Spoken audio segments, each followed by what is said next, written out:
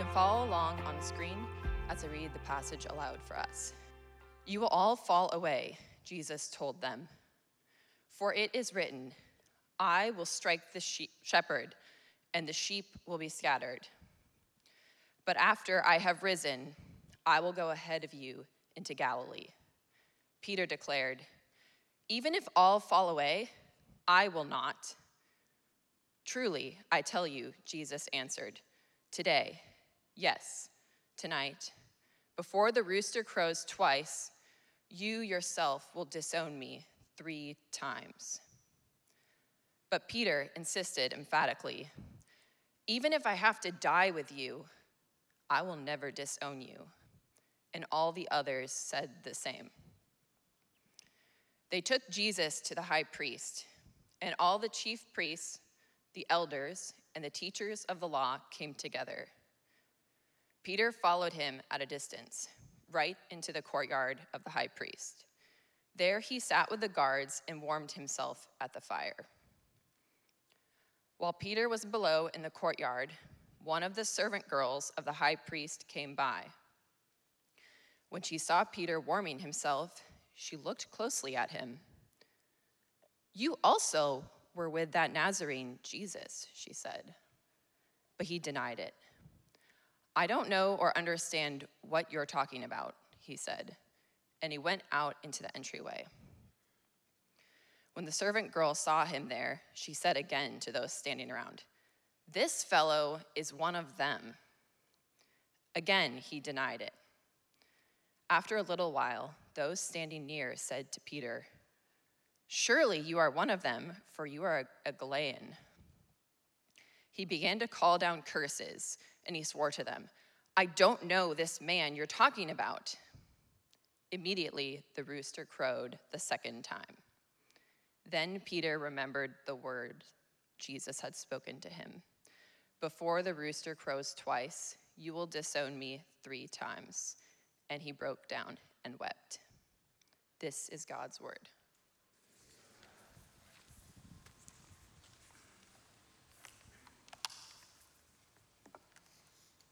Good morning.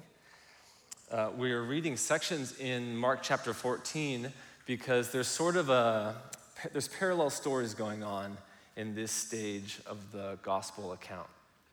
They're intertwined. They're we're checking in with the life of Peter. We're seeing glimpses of what he says, what he does, how he reacts to the things that Jesus says and does. And so the A plot, of course, is Jesus, our Savior, going to the cross.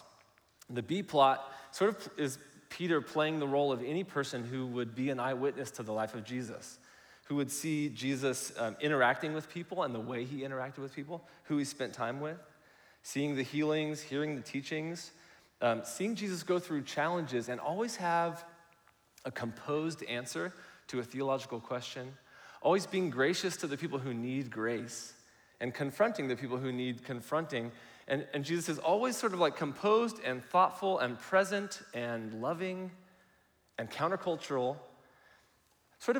And then we get to the Garden of Gethsemane where Jesus starts to come to grips with what's happening to him, the sin that he will take on the cross, the punishment that he's about to bear for sinners. And then we start to see Jesus sweat, bleeding sweat because of his anxiety and pain, just at the thought of what he's about to do. So we're at a pivotal moment in the A plot. And then the B plot here is Peter asking and saying all the things that we would say because we'd be confused. If you followed Jesus, you would say something at some point, having seen all the things that Jesus did, you would say, how would any of us ever leave you?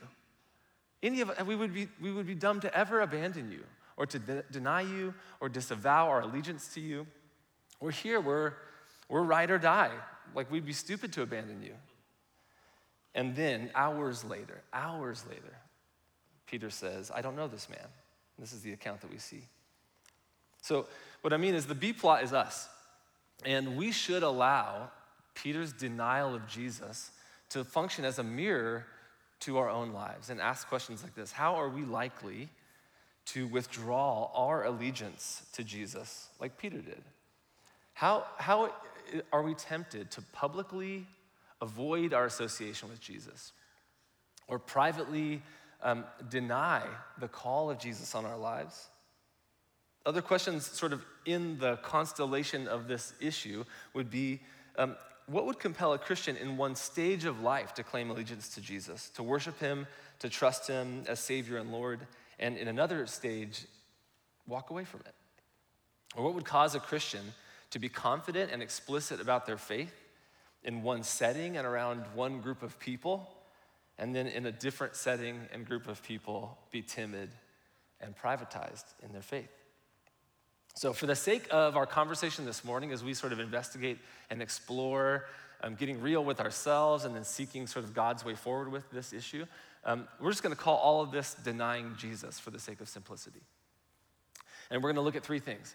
Denying Jesus, its forms, its causes, and the way forward. Its forms, basically asking the question, what is the nature of this tendency in us to align with Jesus and then deny him? And what's the cause? Like, what's happening in our heart, the internal motivation that would cause that? And then what's the way forward? Like, what does God do with people like us that are thrown about by these sorts of tendencies? So let's use Peter as a mirror into our own lives and investigate. So its forms. What does it really look like to disown, disavow, and deny our allegiance to Jesus? Well, you'll notice even in the passage that it takes different forms. There's sort of like an overt way of walking away from faith. There's a covert way of walking away from Jesus. There's a passive way to conveniently walk away from the things that you've said about your faith. And then there's like an active way of doing it. If you look in verse 27, Jesus says, you'll all fall away. And then Peter declares, even if all fall away, I will not. And then Jesus predicts this thing about the rooster crowing. And in verse 31, Peter insists emphatically, even if I have to die with you, I will never disown you. And I love here that if you look in verse 31, it says all others said the same. So Peter's like a ready, fire, aim kind of person. And he's like, even if everyone leaves you, I'll never leave you. And then the rest of the disciples were like, yeah, us too. Like they're just in the back at the Last Supper just eating their food like, oh yeah, totally. Probably. So Peter is like die hard. He understands that, look at the life we've lived with you, Jesus, the things that we saw. Think back on our lives before you that we were just fishermen. And then a rabbi came, which is like a status change.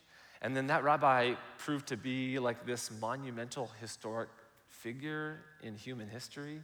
And then as we get to know him, we're sort of piecing together all the way here, I'm thinking of into Mark chapter 8, where Jesus asks him, who do you say I am? And Peter's the one that first declares at that sort of like junction point in the book of Mark, you are the Christ. Like loading all of this historic expectations and theology and experience with the people of Israel and like putting all of that on Jesus' shoulders and saying, declaring, you're the Christ. He's saying, after I saw all of that stuff, how could anyone walk away from it? But it comes in different forms. It came in different forms even with Peter.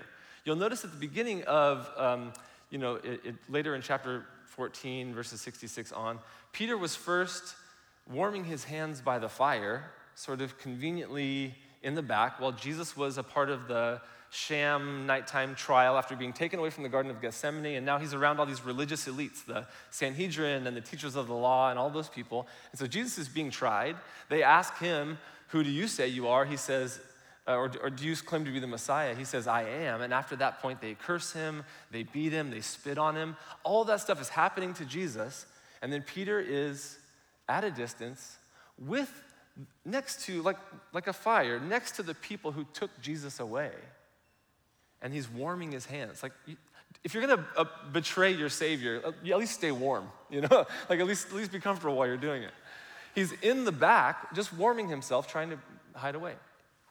So at that stage, early in the denial, before he's called out publicly, it's still a denial of Jesus because it's just a passive form of the same thing. By the way, important question to ask, where the heck are the other disciples? Like Peter is only really in this situation to deny Jesus and be this sort of like famous betrayer of of the Lord and disavower and disowner of Jesus because he actually was there. The rest of the disciples are nowhere to be seen. So the denial of Jesus, it comes in overt sort of public forms, but it also comes in this very passive, convenient, warm, comfy forms. And I don't know which one's worse.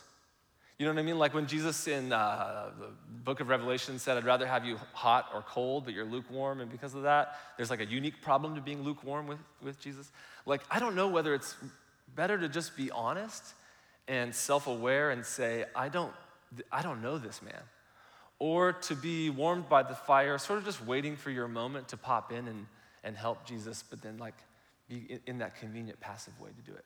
There's a few trends even like in American Christianity that I want to bring out quickly as illustrations for us.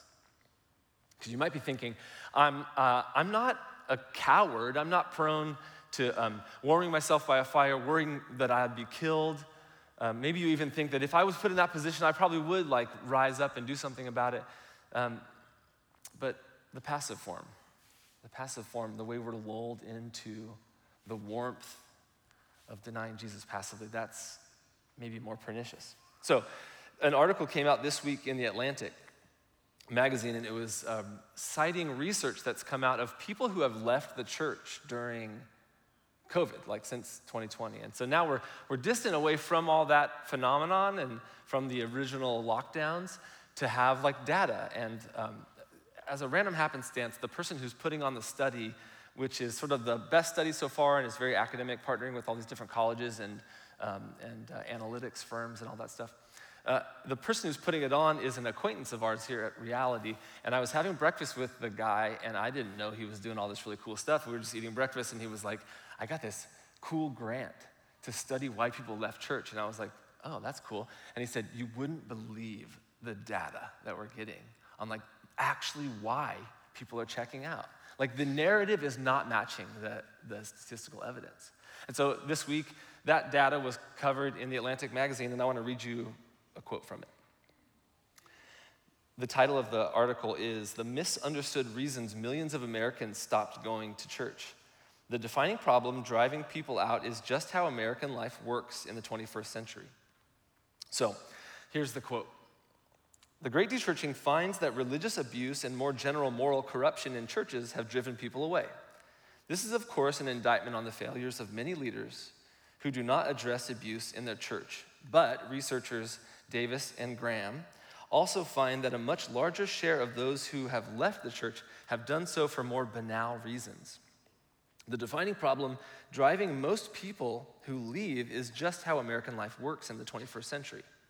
The problem is that many Americans have adopted a way of life that has left us lonely, anxious, and uncertain of how to live in community with other people. Contemporary America simply isn't set up to promote mutuality, care, or common life.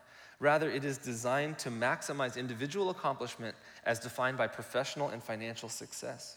Such a system leaves precious little time or energy for forms of community that don't contribute to one's own professional life, or as one ages, the professional prospects of one's children.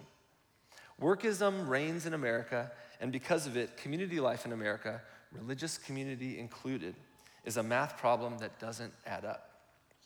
So I can't go into the data on it. It's just so fascinating to see. The questions were asked, when did you leave? What are the boxes that you check as to why you left? And what is your chance at coming back into church? And the simple point I want to make is this. The disciples fell into a very passive form of abandoning Jesus simply by being gone. And there is an equivalent issue with those of us who show up with Jesus when it's advantageous to us. That there's a tendency for us to live a very privatized, personal, therapeutic faith. And when we get lost into a very individualistic, very therapeutic, very much Jesus is helping me discover myself sort of faith, then we end up being a lot like the disciples and a lot like Peter, warming ourselves up while the cause of Christ is expecting us, requiring us, calling us into something that's just more active and faithful. And when I say personalizing our faith, I mean we're just very avoidant and quiet about our faith in many forms. And man, I wish I were a hero in this area of life, you know? Like I've lived in a few different places, and now we live in the city with my kids and my poodle and my wife. And so the poodle thing, we have a poodle. Why are you laughing? So we have a poodle. His name's Dietrich Bonhoeffer because he's named after Dietrich Bonhoeffer, which is like a Christian hero. Dietrich Bonhoeffer is my personal hero, and I was reading the biography of Dietrich Bonhoeffer when I got the dog. And by I say got the dog, I don't mean I got the dog. My wife showed up at home and was like, "We got a dog!" And I was like, "Okay." So we have this dog, Dietrich Bonhoeffer, and when I lived in a very sort of like I guess small town, maybe more conservative place that had a lot of different churches on a lot of different corners of our town, I would go to the dog park and I would play with my dog. My dog was, at least in the top 3 percentile of like the cutest dogs at the dog park.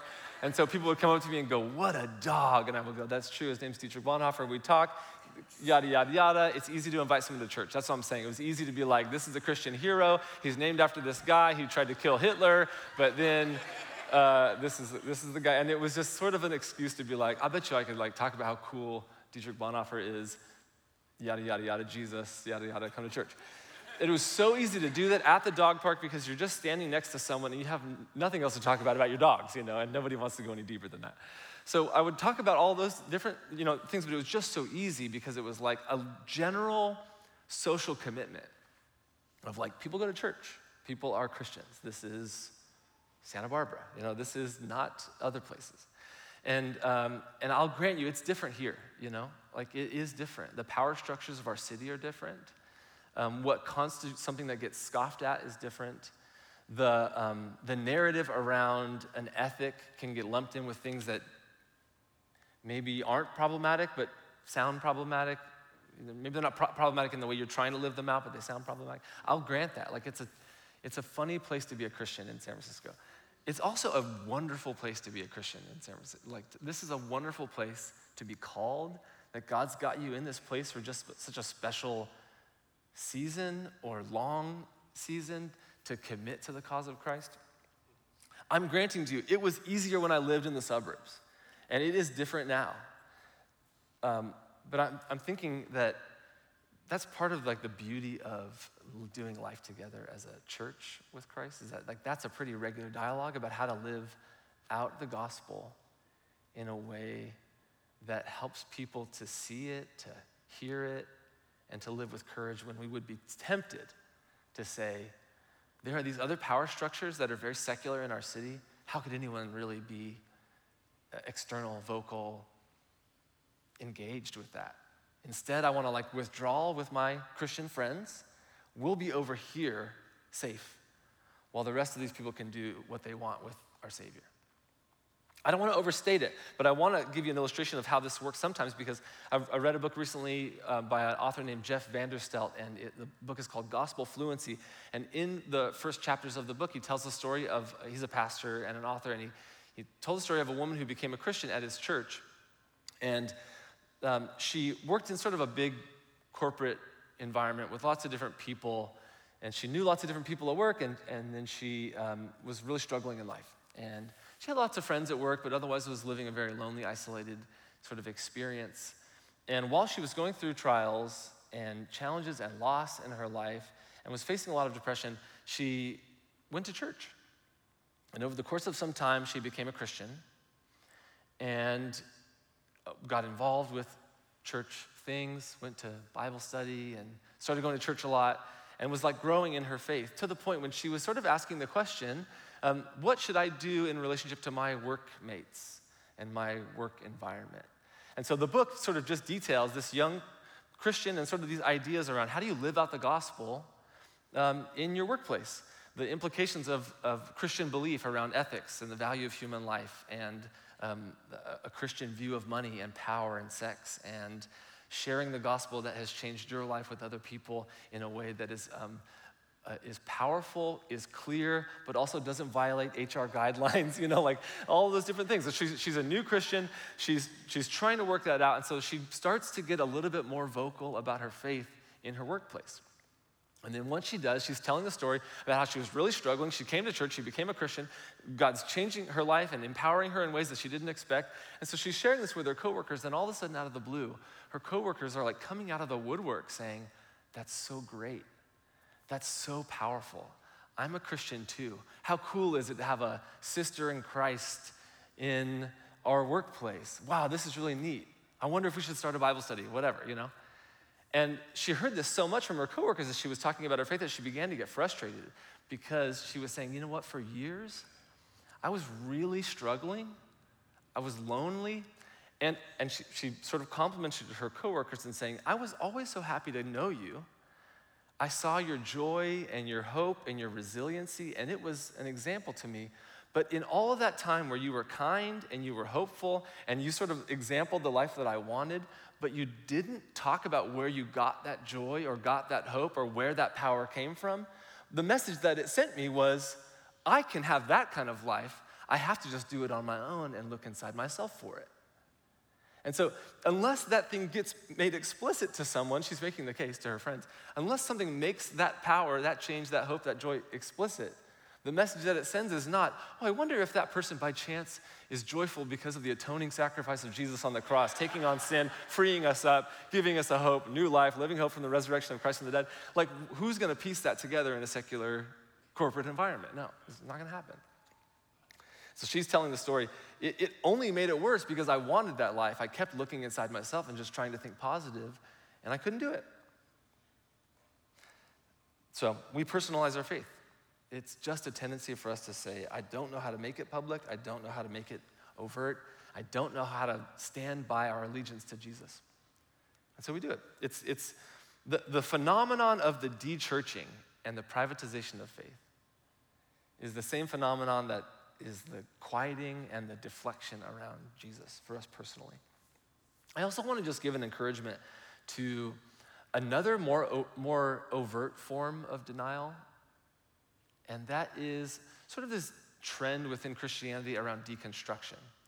Deconstruction is a very imprecise term, deconstructing Christians or Christians who are deconstructing their faith. Imprecise term, but this is a general trend where previously very active and involved Christians, mostly people who have brought up in a Christian family or within Christian culture, go through a process of reevaluating their beliefs, then find Christianity incomprehensible or incompatible with the life that they want to live. This is a more overt form of denial. Now, granted, it's couched in different kind of language and different experience. However, the end result of those who sort of deconstruct and pull apart their faith and find that they don't want to live as a Christian anymore, the end result is still very similar, which is somebody saying, after some course of a process, saying, I no longer am aligned with Jesus. I don't know this man. So you might say, hold on. If I'm deconstructing, I'm pulling apart my faith, I'm questioning things, I'm reevaluating the things that I believed in when I was younger, that is different than being a coward and not standing up for Jesus. But I want to press on that just for a minute. And I'm not the normal preacher here, so if I offend you, then just come for Dave, you know? I just want to press on a little bit because you might be questioning your faith, you might be struggling in your faith and really kind of saying, I want to reevaluate all this stuff and see if I really want to do this anymore. I want you to know that actually is a really healthy process. I think any mature Christian goes through seasons of that where they go, do I really believe, or am I really understanding this correctly? That is a super healthy process. The deconstruction and then reconstruction process is normal for any mature Christian. I don't want you to feel a sense of stigma around doubt or questioning. It's very normal. The hope is that when you reconstruct those things, you become a more humble and a more thoughtful and a more dedicated Christian. That's normal for Christian growth. But maybe you don't fear religious persecution from the government. Or maybe you don't really fear the religious elites, Sanhedrin and the teachers of the law, pulling you away and dying because of the religious elite power within our culture. So it makes sense that we wouldn't quite identify with Peter's denial because we don't live a life where we constantly fear being aligned with Jesus and paying a severe price, being killed or being in prison because of it. But what if your fear about what Jesus could take away from your life is different? What if your fear about Jesus has more to do with Jesus disrupting your radical individualism and your constant project of self-exploration and sort of like seeking out the good life and never really letting anything disrupt your course of investigating and seeking and never committing to anything enough that it could disrupt your ability to sort of be nimble and just say, I'm gonna live for this, and then I'm gonna live for this, and then I'm gonna shift my identities around so that I never lose anything in my relationship with Jesus. Like, what if you sort of, I'm mixing metaphors here, but what if the process of your denial is a little bit more keeping Jesus at arm's length so that your allegiance to him is never so strong that you couldn't back up from it? That you couldn't feel that breaking down sense of remorse, I'm abandoning Jesus, which is where Peter is, because we never got close enough, because you're in more of the place of the disciples and saying like what are the disciples thinking in this moment? They're thinking, how could anyone be a follower of Jesus in this political environment? Like the Roman government, we got the Sanhedrin. How would God create this plot line where I'm expected to do that in this environment? And we might feel the same thing in San Francisco. You go like, this Christianity is incomprehensible. How is anyone supposed to like love Jesus and worship Jesus and read the Bible and have this thriving faith when this is the city that he's called me to? You might be in the same place that the disciples are in. And part of, like I said, I'm not trying to beat up on anyone or even like shame the process, but if you're in a very confusing, frustrated part of your faith and you're thinking that maybe I can't go forward with it, maybe the pain here is that you've reframed the denial because the real narrative and the thing like that rules your life is the narrative of self-expression and self-discovery, always seeking, never finding a conviction to follow Jesus so strongly that it might cost you something. I think that's a very pernicious form of passive denial that many of us fall into. It's because all of us are trying on some level to live out the plot of Frozen, like we want, or the first act of Frozen at least, where the narrative of our life is like we have to look into ourselves and then like the world might stigmatize what's in there, but you just have to let it go. You know, we're always just saying like the chief end of man is to let it go. What are the lyrics? I'm trying to think if I can read them without singing them. It's sort of hard to do. This girl is saying the wind is howling like the swirling storm inside. I forget the lyrics. I wrote them down here. I can't keep it in. Heaven knows I tried. Don't let him in. Don't let anyone see. Be a good girl that you always have to be. Conceal, don't feel. Don't let them know. I was watching the movie, I remember, and I was thinking, I think I know what Elsa is closeted about, but turns out it was just icicles, something different. So she's saying like, oh, heaven knows, be a good girl. Don't let anyone else see what's inside. And then like her triumphant moment is like when she's doing all the ice business, right? And if we've learned anything from our social media age, it is that people let it go way too much, Like, maybe you should keep that inside. I'm kidding. No, but we're on this narrative of self-discovery. I'm taking too long to explain this. We're saying, like, if you just look inside, and if you just keep discovering, and then sometimes in our faith things get hard, or you get to a certain age and God hasn't given you a spouse yet, or you fail in your Christian life and you're a coward and you thought that you were a brave Christian, but then you exhibited cowardice.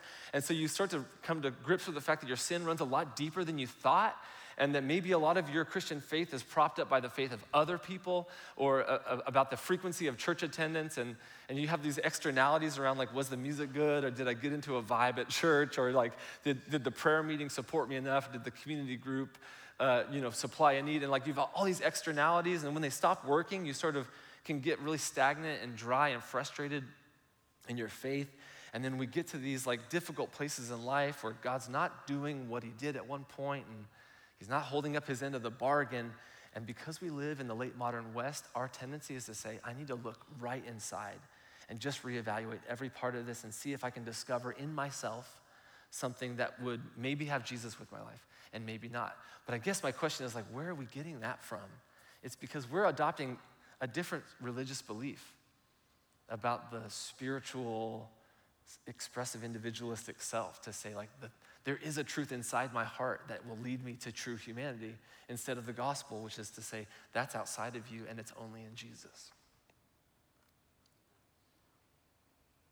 So final thought on this is just the sin that we have in our life. I wonder if one of the angles that we can look at our sin is through this lens of allegiance and breaking allegiance with Jesus.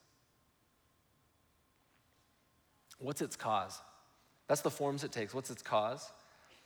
Quickly, the cause has something to do with what causes a Christian to find the line of allegiance when the expectation is just too high, and then breaking that allegiance because we just get to that moment where we say, the deal's off.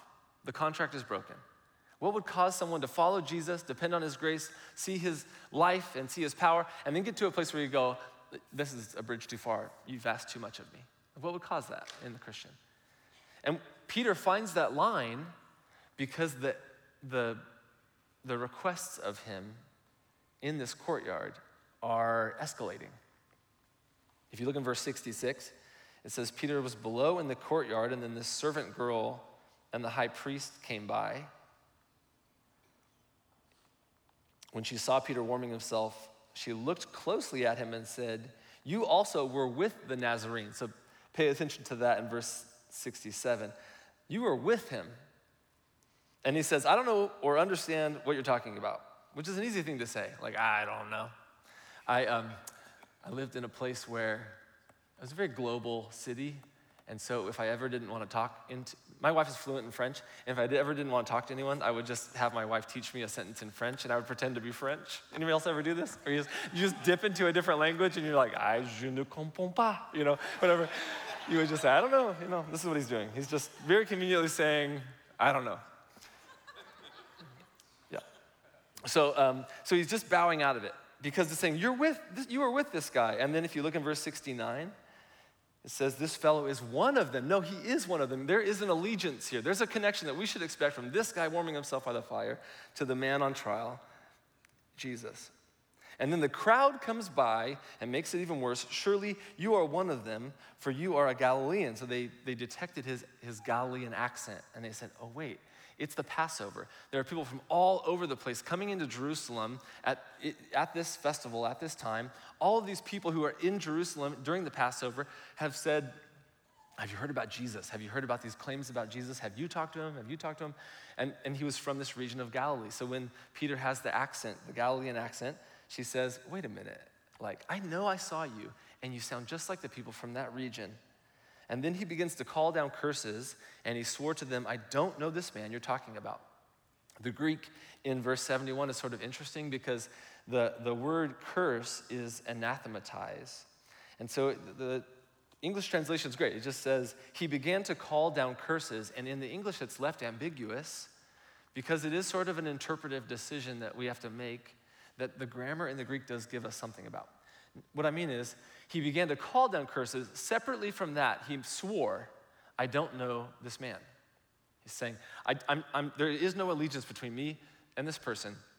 And he proves it by using a very strong word and calling down curses. And the transitive verb in the Greek has to attach to something.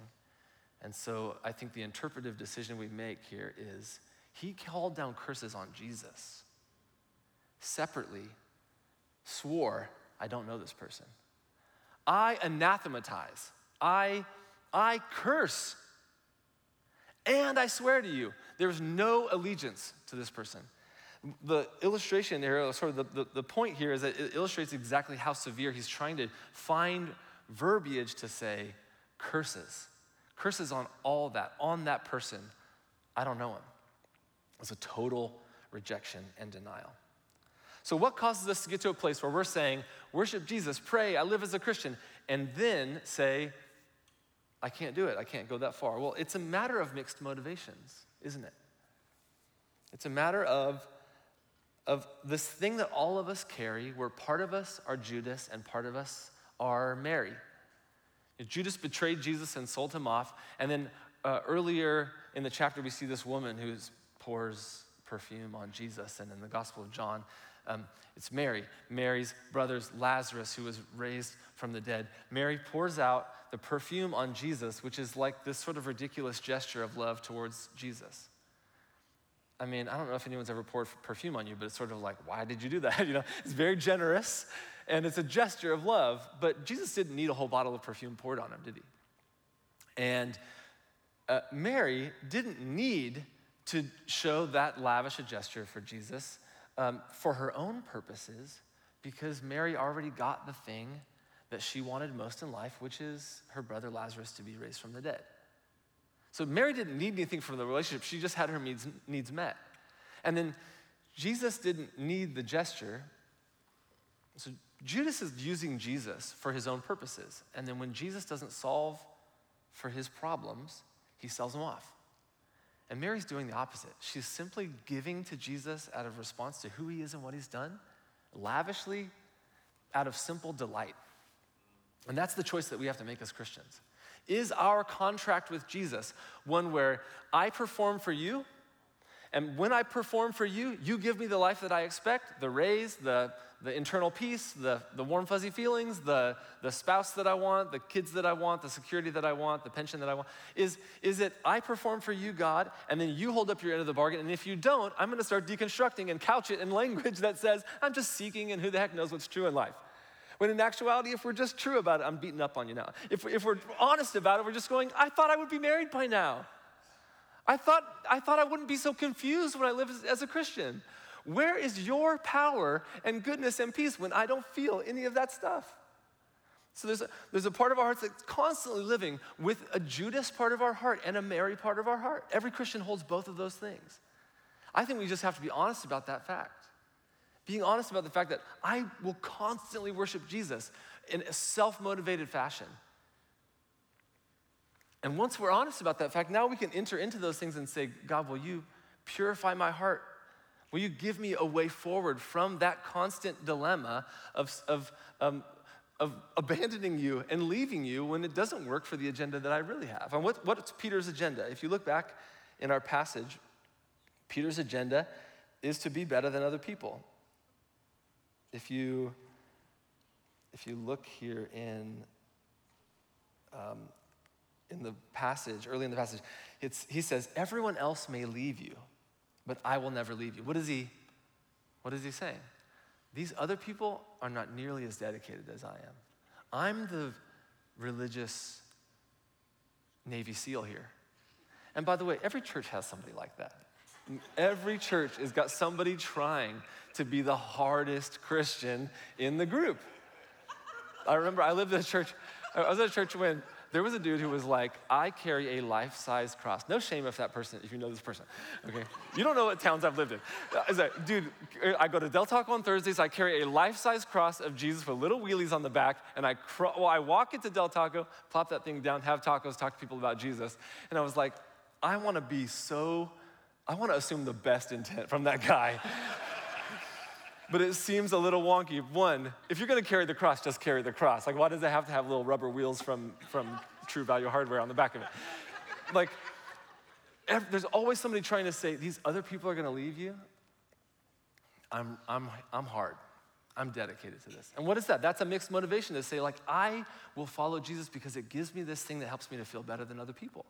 Because I'm using Jesus for my self-worth. And I don't mean to poke holes in every Christian thing you ever do. I'm just saying, like, there are these internal sin issues that go. Let's keep talking about Peter. When he's asking questions around, Jesus, which one of us is going to be the greatest and sit at your right hand? And the disciples are sort of competing and arguing. Who's on the inner circle with Jesus? Who are the people that get pulled away when Jesus says, hey, can we talk? And then it's sort of the planning and the huddle. And there's an exclusion there, and there's an inner circle, and so there's the rest of the disciples. And that feels special. It must feel special. And there's something that happens in the human heart where you're going, I feel like somebody. And then we use that, we twist that. So Peter wanted status. Peter was a poor person with a working class family job around fishing in a time when the Roman government was authoritarian and the religious elites were abusing their power and distorting what it's like to know God. And so there are these like oppressive forces that are just the norm for his life. And then all of a sudden the rabbi comes to him and says, will you be in my group and can I train you? And then it turns out to be Jesus. That's a total change in life. And you start to hear that the temple's gonna be torn down and rebuilt. And now you have a way out of poverty. You have a way on top of the Roman government given this person and what the power that Jesus has exhibited.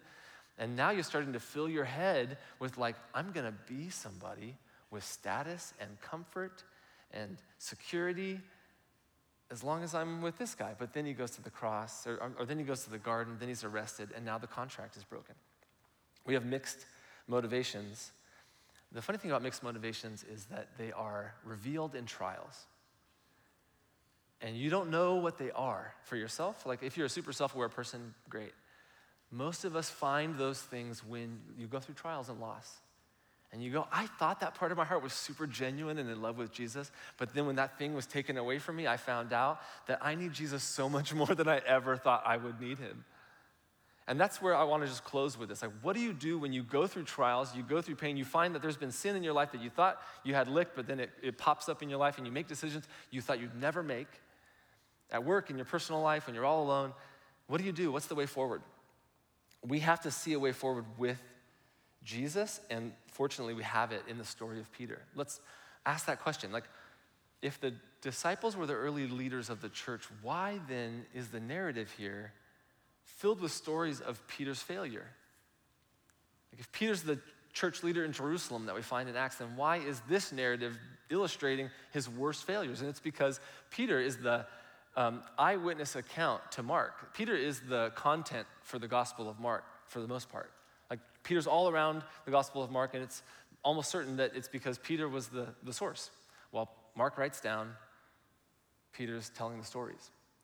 This is an intentional story that Peter is saying, you need to include this. You need to include the time that I broke down and cried in public because my sin, I came to grips with how deep my sin was control over my life. So he breaks down in verse 72. But what happens? What happens in God's heart to like restore Peter? Well, in the resurrection, this is the last we hear of Peter. And the Gospel of Mark is kind of interesting because there's a cliffhanger at the end of it. It's sort of just like Jesus resurrects from the dead, and then the women go into the tomb, and then there's an angel there. Jesus isn't there. And then the angel of the Lord tells the women, go tell the disciples and Peter. Well, why does she say that? I'm sorry, why does he say that to them? The angel says that to them to say, you know what Peter's doing right now. You know the mood that Peter's in and the condition that he's in spiritually. So please understand that when the angel is saying, go talk to him, because when Jesus said, you're all going to fall away from me, and he made that huge promise, and he said, you know what, I'm going to resurrect and I'll meet you in Galilee. And that was the promise earlier in the passage. The angel is saying, go tell Peter that it actually came true so that he can understand, even emotionally, how to proceed. So God sort of had his angel say, make sure we tell Peter. And if you look elsewhere in the Gospels, in John 21, the resurrected Jesus is on the shore, and he's making a fire, and he's like cooking fish and bread, okay? And then in the water, he's positioning himself there because in the water, Peter is back on his normal fishing job. And then Jesus, the resurrected Jesus, calls them in from the shore. They catch a bunch of fish. Jesus says, take the fish and let's eat them together. And then Peter understands that it's Jesus. And so he sits down at the meal that Jesus prepared for him. And Jesus says, do you love me, Peter? And I don't even know what I would say, but Peter says, yeah, I do. I really love you. And then Jesus says, then feed my sheep. And then he does it 3 times. Do you love me? Feed my sheep. Do you love me? Feed my sheep. The question is obviously mapping on to the 3 denials that Peter did before the rooster crowed. So Jesus is like reversing the curse of Peter's denial and sin. I mean, what a better way to say, I still want you. There's a way forward for your faith. I'm going to redeem you in a way that because you went from this loss and realized that your sin is mixed motivations, and now if you're going to let me heal you and take you somewhere else in your faith, like what a better way to have a meal and to sit with Jesus and talk about it. It's such a beautiful, like physical evidence of the heart of God to redeem Peter. So let's fast forward then to 1 Peter 5.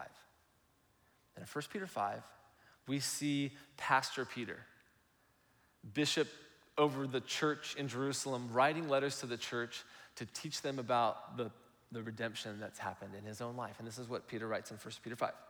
I appeal to you as fellow elders and the witnesses of Christ's sufferings. Remember, Jesus says, feed my sheep.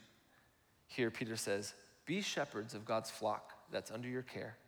Watch over them, not pursuing dishonest gain, mixed motivation. Not pursuing dishonest gain, but eager to serve. Verse 5, you who are younger, submit yourselves to your elders. All of you, clothe yourselves with humility toward one another. Humility is exactly what Peter had to learn through Mark 14. And then he says, God opposes the proud, but shows favor to the humble. Humble yourselves, therefore, under God's mighty hand, that he may lift you up in due time. This is Peter telling his story of redemption. And I just want to give you the encouragement. Like, if you feel sort of like lost in the deconstruction of all things and it's just like a soupy mess of ideas, the way forward is with Jesus, the truth. He's the truth. He's the thing to fix your eyes on. He's the heart to connect to.